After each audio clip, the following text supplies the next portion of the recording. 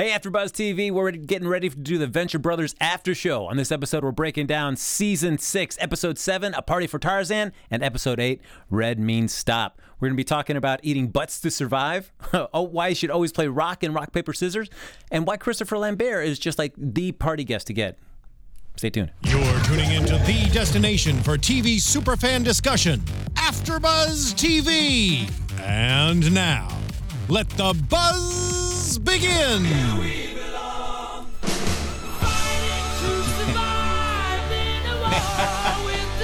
you go, look at that.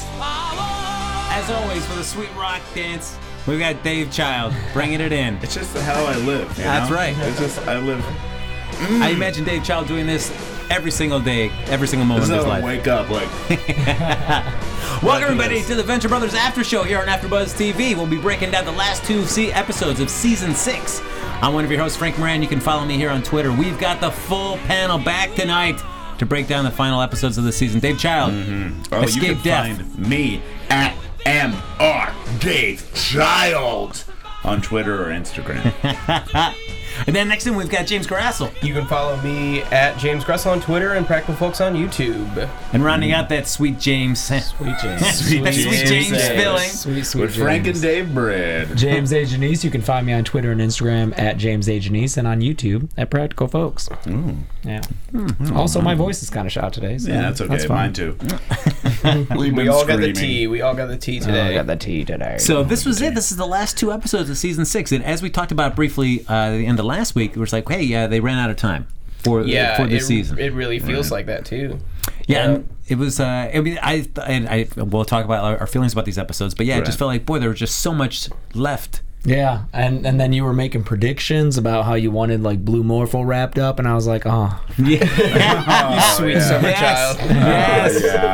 Yeah, you guys must have been feeling bad for us this whole time. Yeah. Like, This whole time you're like, oh god, all these plots are in the air. I hope we get some closure. I was, and now, It does leave us wanting more, though. it always Yeah. does. So, Yeah. yes, it does. Although, have you ever watched the Venture Brothers season? And at the end of it, I feel like, I'm done. I'm good. I don't need any more Venture Brothers. Right. Well, I feel like there was that one, the one of 4. season. Yeah. Operation Prom felt like an ending. Right. I'm sorry, Yeah. just touching your hand there, James. That's okay. All right. Oh, we just had that moment right there. I'm like, all right. Okay, cool. How will I know you next time I see you? That's right. I removed part of my skull. I have a dome. The tube's hanging out of the back of my head. That was perfect. That was a perfect joke. So we start off here with episode 7, A Party for Tarzan, and I really like this. Dave, as before we started, you said you weren't that much of a fan of this episode. You know what? It just seemed a bit too stylized for me. It was like the narration just struck me as really, I don't know, forcing it. It didn't feel like jumping from different characters. If it was just one person narrating the entire episode from one person's perspective, I would think that was super strong, and like I would love to have that unique episode. And they were trying to have that uniqueness to the episode by making it, I guess they were doing like a Goodfellas thing. There was definitely some Goodfellas. Yeah, very Scorsese, I thought. Yeah, in general. And kind of jumping in between the different characters and having each one do their own narration and their own perspective. I just felt like it was a little forced to me, and it didn't feel as natural or existing in the same universe as usual. They've messed with chronology before, like in the season 4 premiere, Blood of the Father, Heart of Steel, and that was the comic book episode. One? Yeah, Right. and that one kind of had a memento structure to it, where one plot was going forward, the other was like going back. Yeah. And would you say that one felt more natural to you than this? Well, yeah, because it kind of felt like, I don't quite remember that episode. Okay. It was very confusing the first time you watch it. Right, Yeah. and I don't know if I had that same thought, and it's or like the Mummy Island Part 2, or which was like the second episode of an episode that doesn't exist. It felt like it was strong parody and a strong like tone and voice, and this one felt like it was the same story we've been talking about. That was except shifting the voice. Yeah, that's where I got hung up as well. Like I liked the device. I thought that the shifting perspectives, and especially seeing, getting each character's kind of look on things was great. But if I would have liked it if it was the second episode of the season or something. Right. I think it was a lot of information that we already knew, and other than maybe 21's backstory. Yeah, we did get to see how he became a henchman, and my favorite thing about this flashback is that it has the furry henchman in it, because that was the original character design of those characters in the pilot of the Venture Brothers. Yeah. And then they were like, oh, this is way too hard to animate. Let's just make them smooth for future episodes. Right. But I love how they took this, like, accident in character design and just made it part of the show's canon. Yeah. Like, that was how the Monarch's henchmen used to be. And then they got different outfits. But if we flash back to that time, they're going to be in those old outfits. But which was super interesting, and like seeing how he met 24 and all of that was great. Yeah, I like how 24 was just another henchman that was there. Yeah. That was cool. They have that little look between them. But the Doctor Mrs. stuff was all stuff we've already seen, and I think that for me was where I got hung up on the device. Yeah, it was a lot of stuff that we've already seen, and I think there was some kind of shortcuts and a bit jumps in this episode that really bothered me. Like I got it. Yeah, like the whole shortcut. Blue Morpho suit. Yes, that's exactly that what was like a huge shortcut that came out of nowhere. And I felt like it was a bit Deus Ex Machina. Like it used Enzo, which is probably my least favorite character in this season of the Venture Brothers. He might be my least favorite Venture Brothers character. What is that? That's the Taylor. The Taylor. Yeah, the Italian Taylor. There's nothing to him except for that. I don't know. I think the concept of someone who makes super suits is good. Sure. Having that kind of Incredibles kind of character, and the fact that he's always spitting on people, I like that. That's fine, but the rest of him is just such a caricature with nothing really to him. And then to just bring him up as I agree wholeheartedly, a shortcut for Rusty to get that suit. Like, why would Enzo suggest, oh, a blue tux is what you need?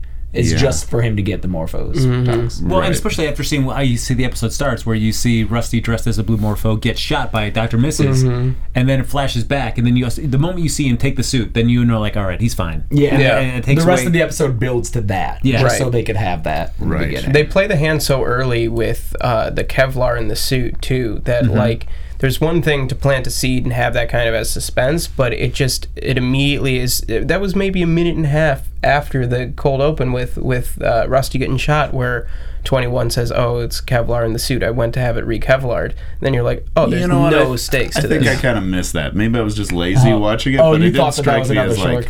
Yeah, it didn't strike me as a. When it happened later on, I was just like, oh, that makes sense that this Kevlar in the suit. Sure. I didn't hear that little hint. They did plant it, If they had not said that line, I think I would have had a little bit more like jeopardy for me in the course of the episode. Right. Like, all right, I don't know that there's a way that he could actually live with this. And then at the end, you reveal like, oh, there's actually Kevlar in this. He's also Dr. Venture. There's no way he's gonna die. Yeah. There's it's the second to last episode. Maybe they could do a big finale where he dies. But it just did not. I wouldn't believe that he was going to die at the end. So starting off the episode where, oh my God, one of the main characters that definitely never dies. What's going to happen? It just doesn't have any meat to it. Although it could have been a great thing where the bullet's placed really close to his heart, they can't get it out, and they have to pull out the shrinking ray again, try to make that work, and try to do an incredible journey inside his body to try to save him. Yeah, that may have been interesting. Yeah. But we don't get that. Instead, we just get a bunch of fractured narratives. Everybody kind of telling a little bit of backstory, and it starts off with 21. I find out I like when he gets kidnapped by the Monarch. His big plan is he wants to make the Venture name illegal. So every time they say the name, he'd be arrested. And 21 loves that. That's great. Like that's what convinces him to henge. It's a good idea. It really couldn't do anything. Just think about it. Every time he tried to pay a check, he would get arrested. Like that. It happens. There are any illegal words that you couldn't mention? I guess that doesn't exist. And then we get to the modern day and we find out that that the Monarch is going to be henching Dr. Heine. Dr. Heine. Yeah, and he does it successfully. He could be level 5. Get a little bump up there. And Dr. Heine proves to be just a doctor, it seems, right? I mean, there was never any kind of like. I don't think there was any mention of him having any special abilities or like being some kind of super doctor. Well, he's just a proctologist. He's just a successful hemorrhoid laser doctor. Yeah, he has hemorrhoid lasers. That's it. So that was I did like how in this episode we did find out where the hierarchy of like how they match a villain. Yes. The EMAs. And I like how it's all it's all because of the original Dr. Venture. I thought Which that is was really great. cool. Yeah, him and the Action Man. Action Man. Anytime Yes. that we delve deeper into the fact that Action Man is just a straight up psycho, Yeah. I Yeah. love seeing that because, when we first are introduced to Team Venture, it's like, oh, the successful superhero team, they're all probably good guys. And then, no, Action Man is crazy. Yeah, man. And that scene was just great to see him just pistol whip that guy right in front of Rusty. And the blood just Yeah. splattering all over his face. It's like the story that Rusty told, where like he would wake him up with a gun and then click and like pull the trigger, but it'd be empty, and he'd be like, "Next time, Not today, Rusty. yeah, not today, Rusty." Yeah, I also like how we get to see a little bit of the pull my finger, and then I didn't mean the grenade, and then they and he and then he tries to explode the and then we see that's great. That was a great moment. So this episode does have a lot of great moments. I think like a week episode of Venture Brothers is still stronger than any episode, Of course. in my opinion. But there's when Rusty dives on the grenade and it goes through him. Yeah. That was a good moment because it showed that Rusty, as a kid, had a lot of heart and was like a hero. Yes. Yeah. And you would never imagine the current Rusty to like dive on a bomb. I No way. do think that was in the last episode, though. The second episode. That we're the diving onto the grenade. Oh, flashback. I'm I sorry. think that Okay. was in- That flashback. I'm used to all the flashbacks and I watch these together. So yeah, that's why. definitely. We do have Dr. Mrs. are probably our least successful narrative right there, but she's up there talking about what the guild's doing. They set up this little task force to try to find out who the Blue Morpho is. And the kiddie table is another great joke. Oh, in this watching episode. Ward. Watching Ward being like, please. I feel like those guys are just Jackson Pollock and Doc Hammer, right? They They're actually like, were originated as Jackson and Doc would just riff, and like they took conversations that they had Right. in the office and were like, oh, that was a funny combo, let's write a character to like handle that. So you're right. yeah, and they look like the characters. It looks like they drew the character. If you see them in person, they look like versions of Doc and Jackson. So Yeah. And It they must have be. had one of their eyes each removed. Yeah, To that make was it- a big thing that they did. They did that during the Tick, I think. And then they went to this. And what I look at, I mean, for whatever we can debate how successful this narrative was, I do like the flashback that we get when he gets over to Dr. Z. He talks about 1973 in Singapore. Yeah. And Yeah. how the lengths that Blue Morpho will go for Jonas Venture. Yes. And that's adding to the fact that Dr. Z is probably gay. That was planted earlier in the episode Self-Medication. I wrote down, that's the Boy Adventures one, where they're at the counseling, the therapy session. Right. They end up going to Dr. Z's house. Like, there's like the little robot guy, Astro Boy, and like Johnny Quest is there. Seth Green voices a character. And Dr. Z is there with his wife, and she mentions that she's a beard. And that like they haven't had kids because of that. They kind of Right. imply that he's gay, and that's why they haven't like consummated and had a kid. Well, and Billie Jean King is a lesbian. Yes, The tennis player that Right. that he was allegedly having the affair with. yeah. So And- it's most likely what really happened in the reality was they didn't even hook up at all.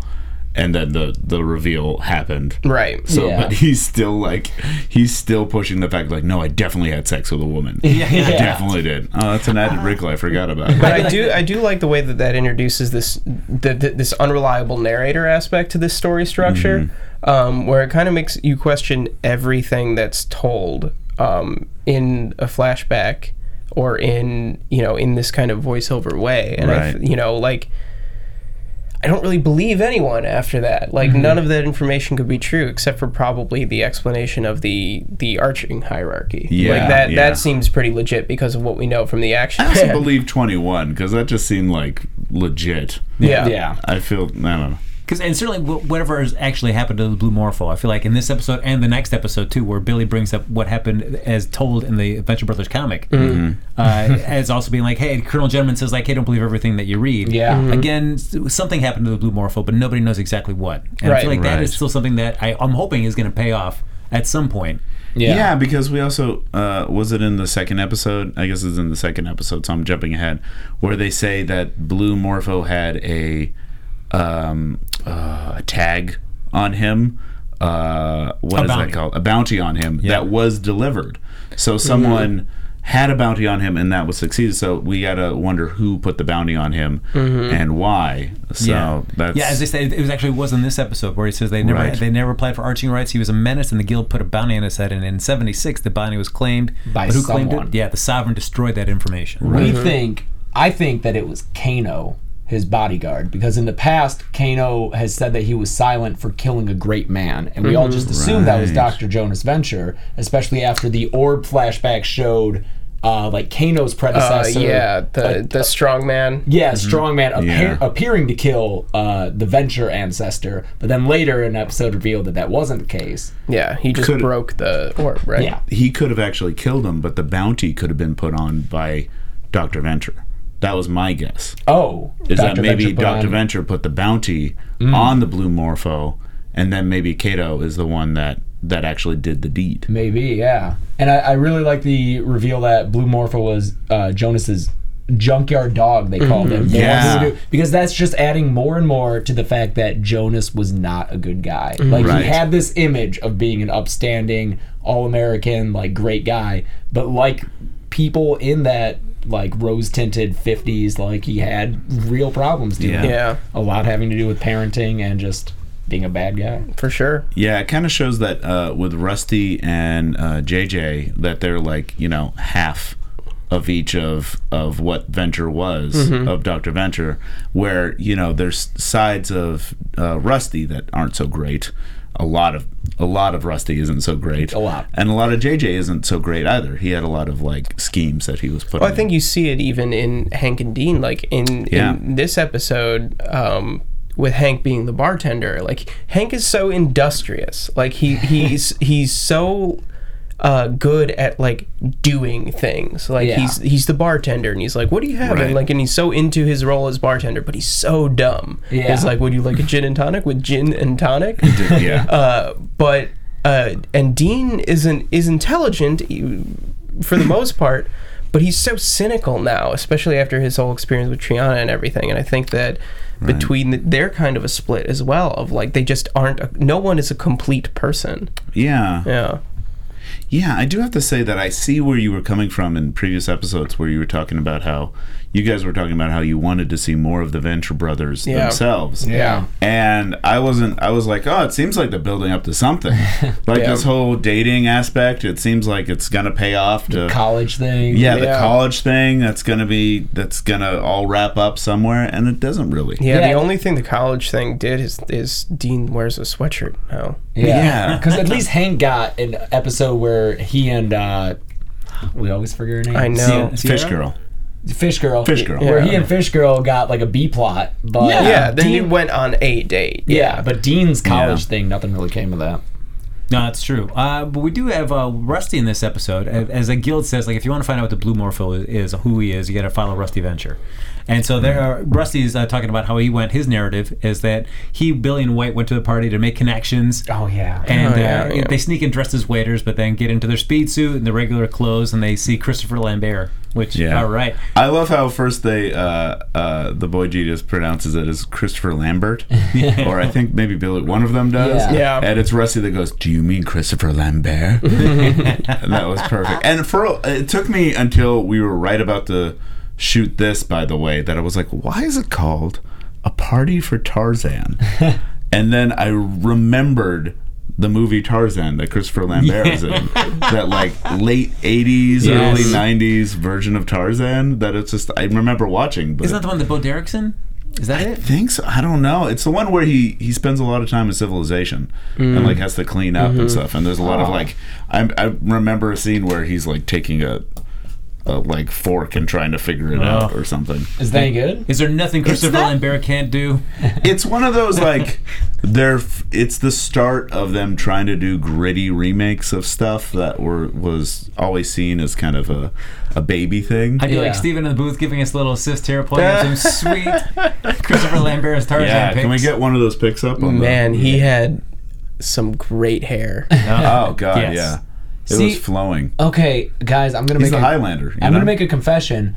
Having never seen Highlander, or that Tarzan movie, I had James, we're gonna have to watch Highlander. Oh, yeah. You've never seen Highlander? I had no idea who Christopher Lambert was, and to hang Rusty's entire plot on that person didn't where you never see his face. This was a lost plot for me. I was like, I don't care. I don't know who this man is. Even when they referenced looking like Ted Danson, did that give you at least some kind of frame? It gave me a little bit of a visual. I know Ted Danson. Yeah. I think it still works though, because like even just knowing, oh, this is some obscure B celebrity works for like the fact that Rusty cares so much still makes the plot work. I don't think it's dependent on having Christopher Lambert as a touchstone. It was just that every joke they said or every line they said about him, I was like, was that a reference to something? Okay. I mean, just saying the Highlander himself, that made me kind of orient myself to be like, that's who Christopher Lambert is. I used context clues and was like, oh, Highlander, because I only know him through Highlander and Tarzan, but I totally forgot about Tarzan. What about Raiden in Mortal Kombat? Oh my God, Raiden! Oh yeah, all you had to do was say Raiden. I forgot about that. Oh my God, it's beautiful. That's right.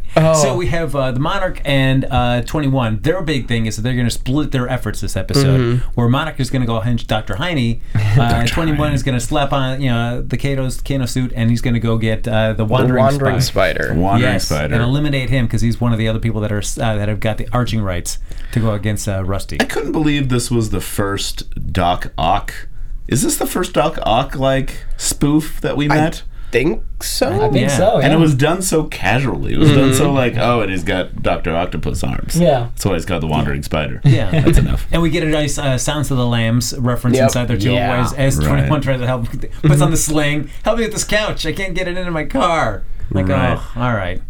I didn't actually catch that at Silence of the Lambs. Yeah. So that's perfect. It seemed familiar, but I didn't know what it was from. Yeah. And then I felt like it turned into Miller's Crossing. Yeah, the Pine Barrens and everything. Yeah, when they're just in the Pine Barrens and he's begging for his life. That felt like Miller's Crossing. And that was kind of an emotional scene. Like I really felt for Wandering Spider there. And for 21. Like 21 does not want to be doing this. Nah, he wants to be a hero. I think in some ways he was happy to be Blue Morpho because he got to be like a hero. He was the one pushing the Monarch in that direction. But then he ended up being a darker hero than he is a villain. Yes. I think in a lot of ways, which is great. And I think the saddest thing is that 21's only friend at this point is the Monarch, and the Monarch closes this episode with his voiceover, and he's giving a triumphant speech, and he's like, I don't care that 21, he mocks 21's hesitation over killing someone and his feelings. Yeah. So that's the saddest thing of all to me is that the only person who might care about 21 doesn't.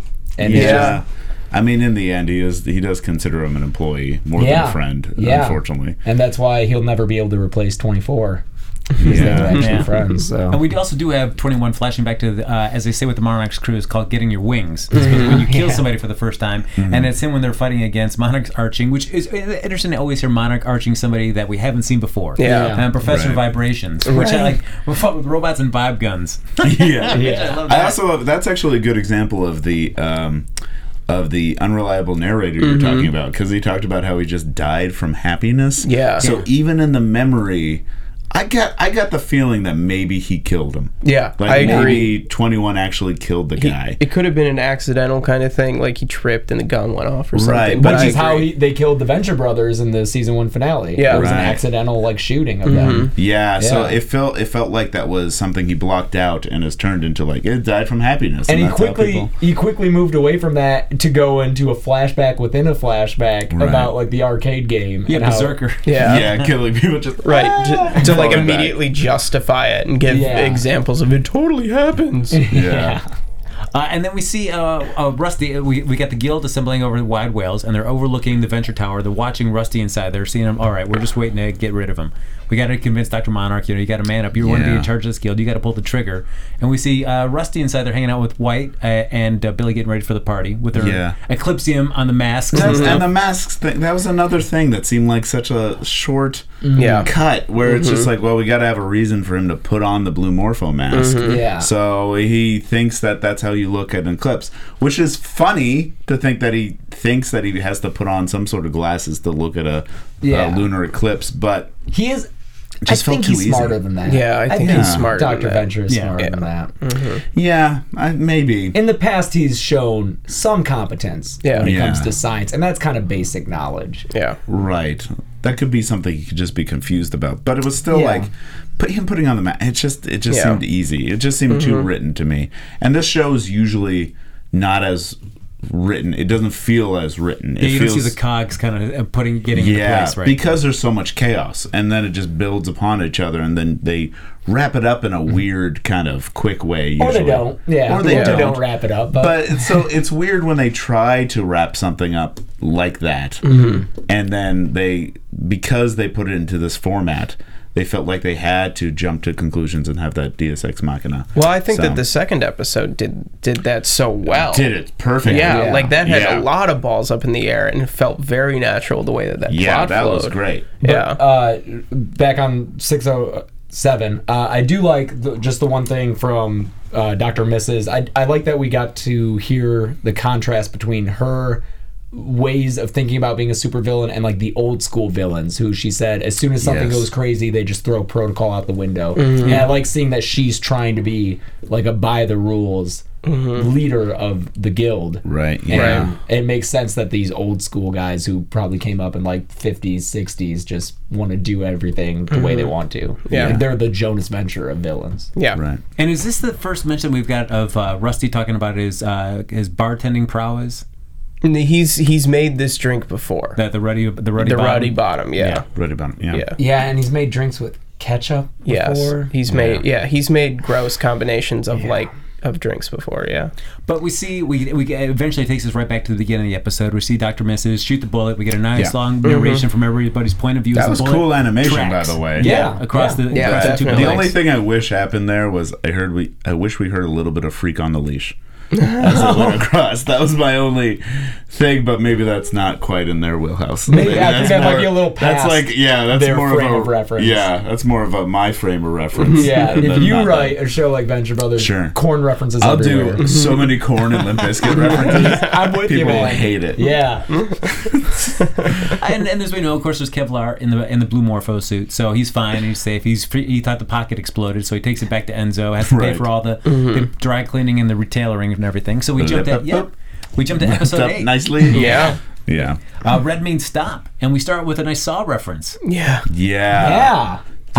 I did not know where they were going with this for a while, and that was great. Yeah. That was I kept forgetting about it, and then they kept cutting back to it. And I think the rest of the stuff was so good that you do forget about it, and then it comes back and you're like, oh yeah, what's going on here? It's one of two really excellent like non-character pairings that they do in this episode between the two villains locked up in the Saw room and the snipers on the roof, who are characters we've never heard before, who we don't care about, but they have these small scenes that are so fantastic, so packed with jokes. That's what they're best at. That's what I Venture completely Brothers is best agree. at. Just having these really weird non sequitur moments that are just people talking and having a connection, and then that's it. And then that's this one was firing on all cylinders for me with Venture Brothers. I think that the Red Death is amazing, and it's so great that like it's a dangerous thing to have characters in a show react to another character and say they're awesome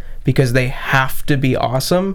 And Red Death completely lives up to that. Yeah, they did a cool, for one, great character design on Red Death. Having this Red Skull type character, and also having it be voiced by Clancy Brown. After we just spent an episode talking about Christopher Lambert, who's the hero from Highlander, and now we meet the villain from Highlander, which is Clancy Brown. It was a great little like, whoa, and they don't. I mean, Clancy Brown's also like a well-versed voice actor. He does most every cartoon out there. He does the voice for Mr. Krabs, but he's also like the big bad guy in so many movies and so many. He was in Carnival, I think. Yeah, he was in Carnival, and most recently Lost. Daredevil, actually, in the most recent season of Daredevil. That's right. He plays the general in that. Earth 2? Don't forget Earth 2, guys. Earth 2? What's Earth 2? Wasn't that the one that Oh Steven my Spielberg God, thing? Earth 2. Where they all left and they found another Earth. They found he was in that? Yeah, he was Oh the my he was God. the Is that a pilot. movie? It was a TV No, series. it's a TV series. Steven Spielberg produced TV series. Is it good? Is it still on? I think it went 2 It seasons. was meh. That sounds awesome, though. Yeah, but the thing is, there were like no aliens in it, from what I understood, except for like some animal life that was on the planet. It was like Empty Earth 2? Yeah, it was basically. I'm so sold, guys. They had to kind of Noah's Ark it out of Earth and find another Earth. And that was Earth 2. And I think there was like some androids or something. I don't James know. is about to dig deep into like late 80s, early 90s sci-fi. Oh, no, never mind. I didn't know it was from that time. It's like same time as Sequest. It's, Okay, this is pre-prestige television. Oh, okay, yes. never mind. Yeah, this wasn't like the before. last Write 3 that years. show now, it'll be a hit. Oh yeah, that'd be perfect. I think it's the 100 actually. I think that's what the 100 is. What's that?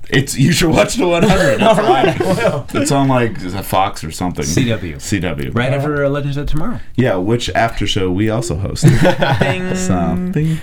No, we have the Monarch finally admitting to 21, like, man, things are not going well. My marriage Yeah, is, he my says marriage it out is in loud. trouble. Yeah. And that he's masturbating to hentai because he's lonely and unable to connect to real people. Right. Yeah. Just keep sharing too much. Yes.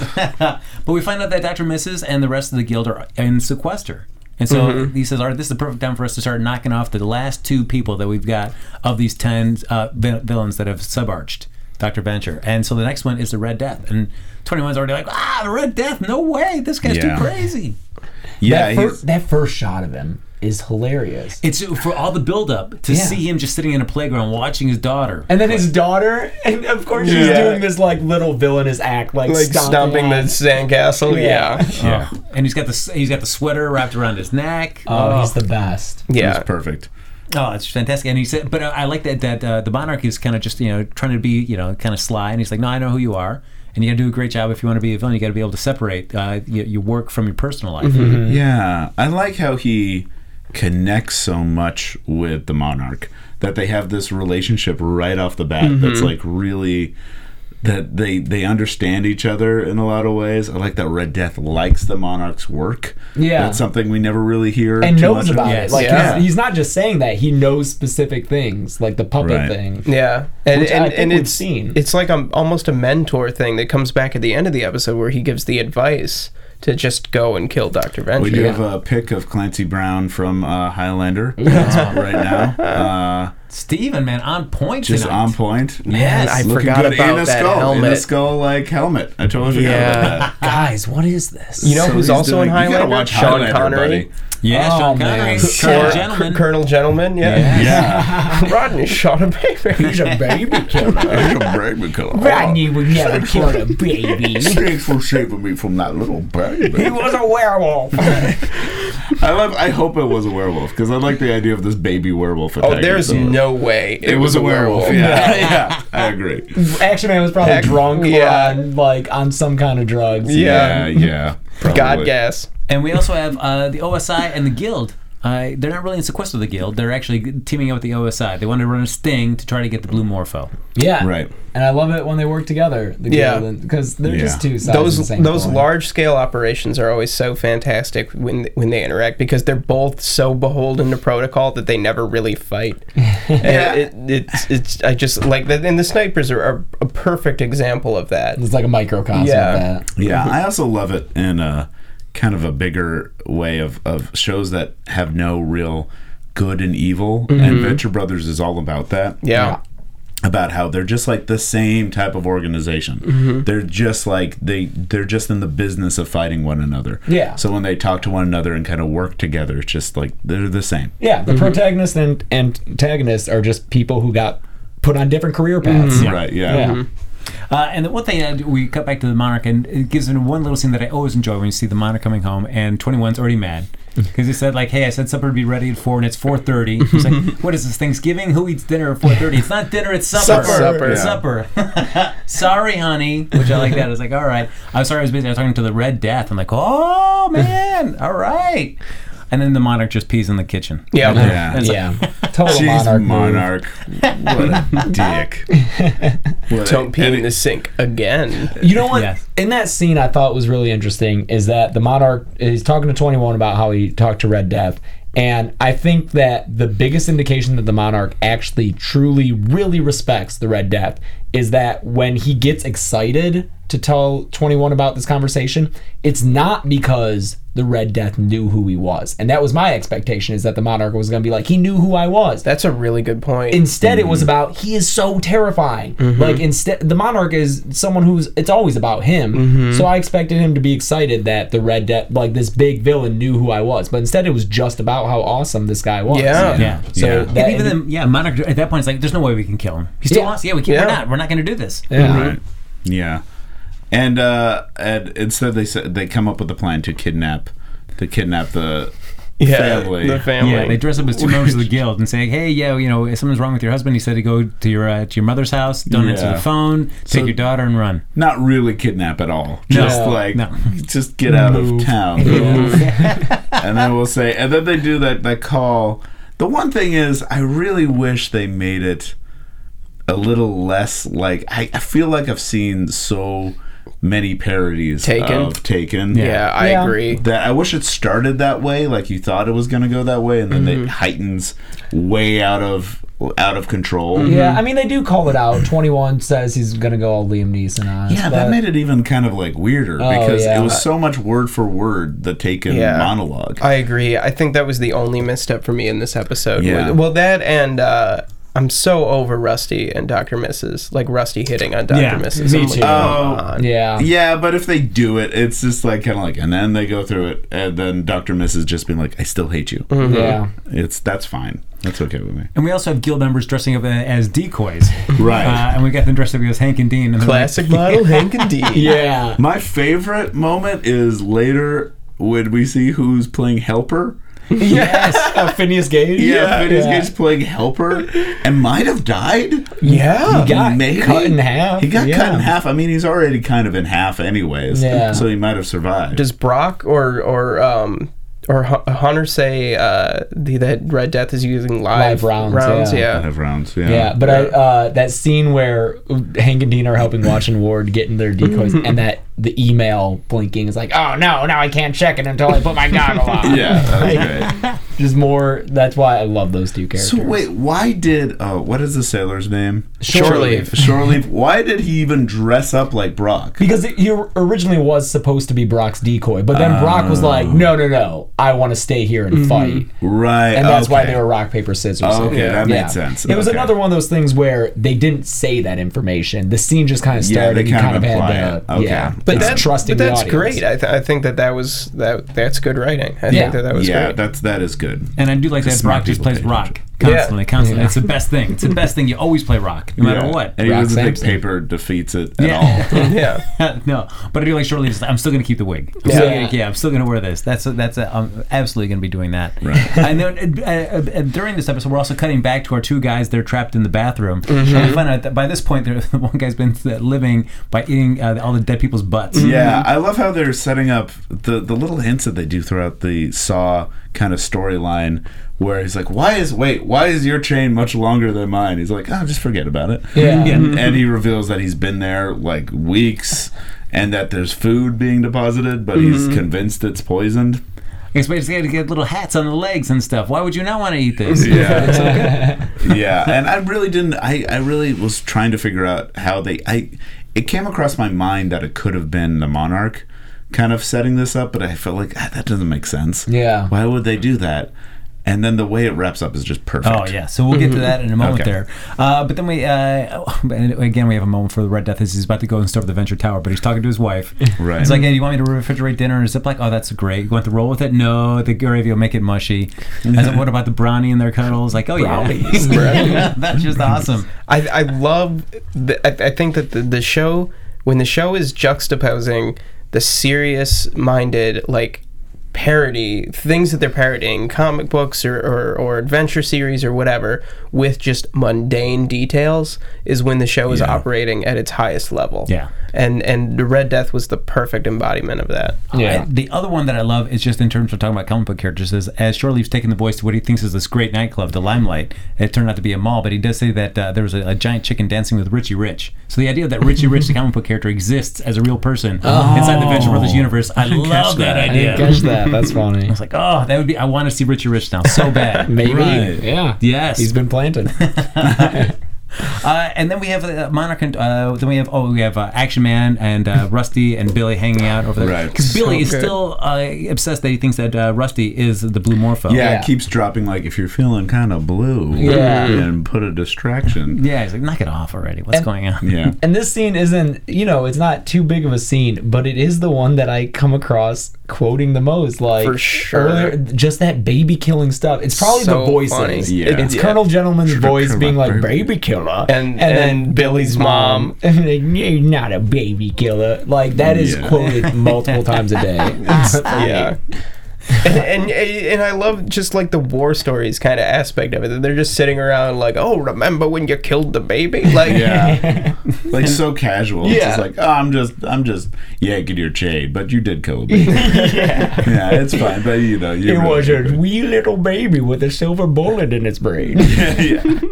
And I do like when that conversation ends and Rusty says, I head back to the tower. And Billy says, oh, he goes, oh, yeah, it's there's like his little wink to him, like wink. And he's like, oh, yeah, go say goodnight to your boyfriend, wink. Just like, just enough of the Blue Morpho stuff, please.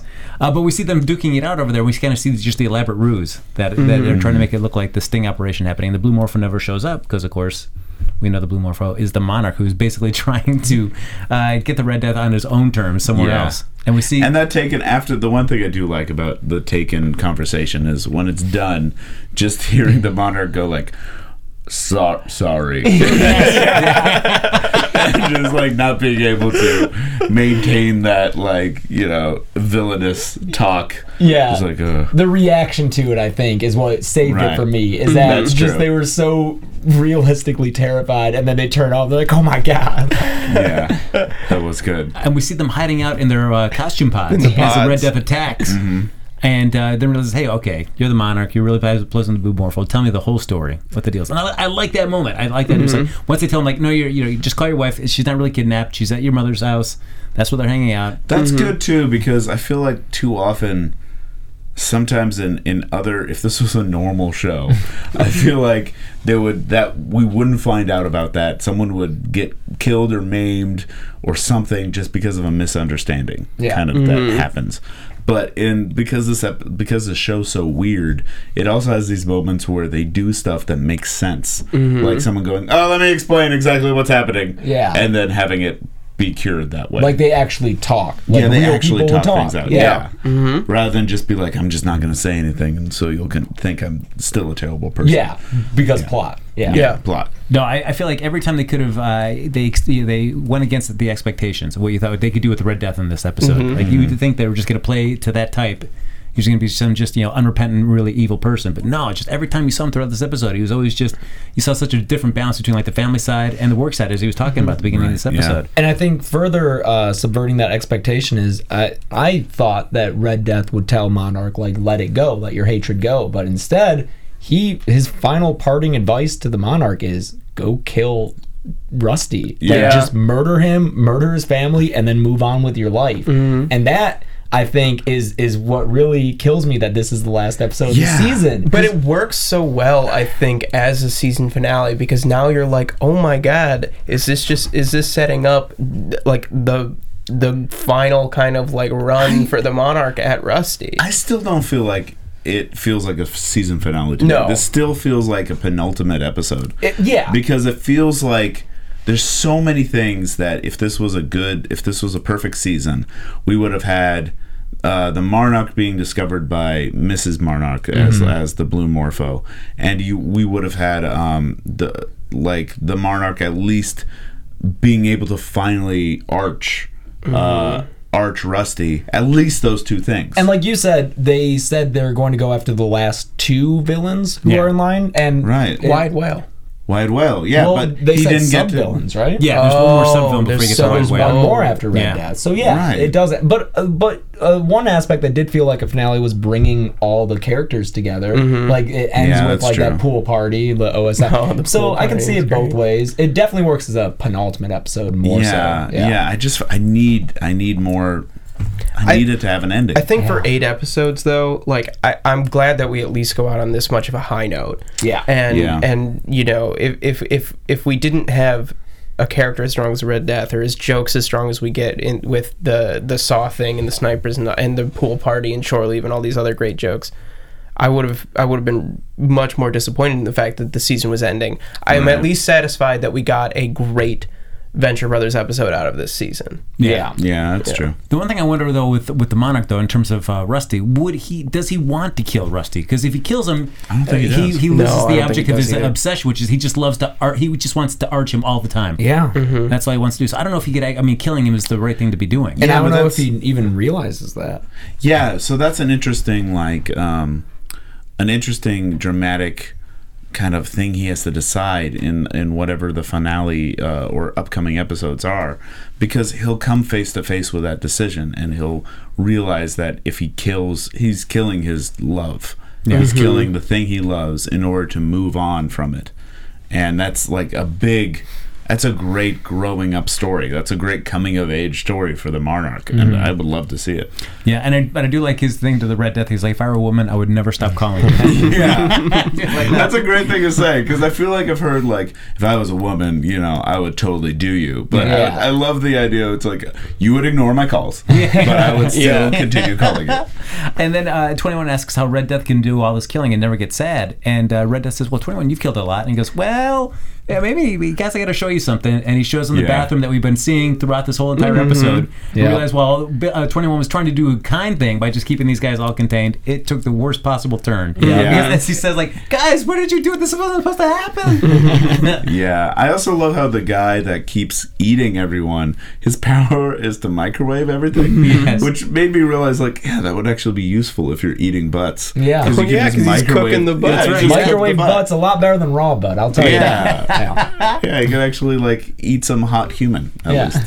Yeah, it's a Maestro-wave, which I love. Maestro-wave. What a great name. The guy was a termite or something. Yeah, I don't actually have those powers. It's in the helmet. It's all the helmet. It's the Phileas, whatever. Yeah. And then we found Monarch's, the only thing he's mad about is the fact that 21 didn't tell him they had a bathroom. They had a bathroom down there. Yeah, like, why didn't you tell us that part? And then we just wrap up the episode with our declaration of love between our OSI and our guild member there. I think that's a perfect way to end the episode, and it's like a poignant way to end the series, is that it's ending on what makes the series so great, is just real, natural, unique conversations between one-off characters. That's hilarious. Right. Yes. There better be more, though. Yeah. There better be more. Because this did feel like... I guess the reason why it bugged me is because we had such a gap between the last season and this season. Yeah. That I was like, oh, cool, it's coming back. You could have one story arc that feels like kind of cool, and then maybe that's it, or whatever. And then it ending the way it did, and it feels like there's a lot of loose ends. I want it to just be like one big special. If they do something this serialized next time, provided there is a seventh season, I hope it's longer. I hope they have more time to play it out. I want at least another, like, a Gargantua 2. I think we for sure at least get one more special that was supposed to be the finale, but other than that, it hasn't been picked up for sure for further seasons. And what really scares me is that Adult Swim has been canceling. They just canceled Aqua Teen, Hunger Force, a long-running show. They also canceled Metalocalypse, and there was a huge fan protestation against that. Yeah. And it didn't make them budge. Didn't they they did a streaming video of every petition being faxed and printed? They said just straight into the garbage can. They said if you want Metalocalypse to come back and be uncanceled, fax us your complaint. And then they had a live stream of the fax machine pumping it out into a trash can. Wow. That doesn't inspire a lot of confidence, especially because they have like a hit with Rick and Morty. Yeah, and I feel like Rick and Morty is very similar to Venture Brothers. And I mean, I love Venture Brothers, but I'm also a fan of like ending on a high notes. So if this like next special is like really great and has a feeling, it would be nice, and then maybe to see what else they can do. I don't know if they can do it. This is their everything. That's true. This is every reference they have in one thing. Yeah, I mean, I would love to have Venture Brothers until the end of days. Yeah. But if it's also nice to have like something strong, and then we could just rewatch Venture Brothers until we die. Well, I feel at the very least we're going to get at least one more special. Yeah. At the very least. And I wouldn't mind if it even just went to like every year or 2 years we just get a special. That would be all right. great. Yeah. Just Right. to Yeah. give An us hour something. and a half, an hour, something like that. Yeah. Yeah. Yeah, but we'll see. In the meantime, We'll see. we're just we're going to be waiting as anxiously as you are for another episode of the Venture Brothers in whatever way, shape, or form that may happen. Yeah. And that's going to do it here for our wrap up of season 6 of Yeah. the Venture Brothers. Oh, Hopefully, so season fast. 7 will be somewhere in the next decade. Yes. Yeah. There you go. We'll still be here. But thanks so much for joining us. I know we jumped on the bandwagon a little late here to break down season 6, but thank you so much for following it with us, though.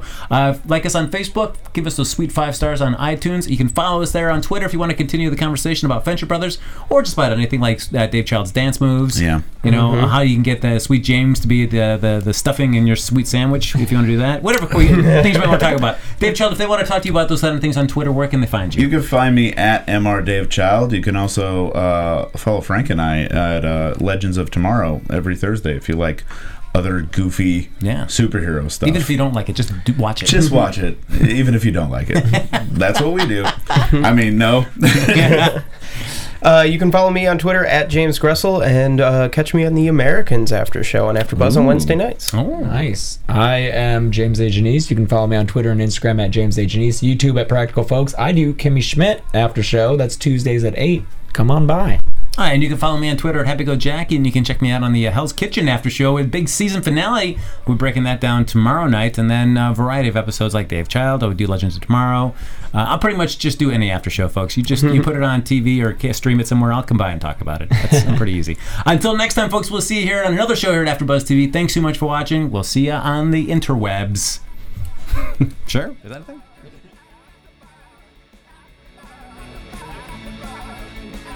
From executive producers Maria Menounos, Kevin Undergaro, Phil Svitek, and the entire AfterBuzz TV staff, we would like to thank you for listening to the AfterBuzz TV network.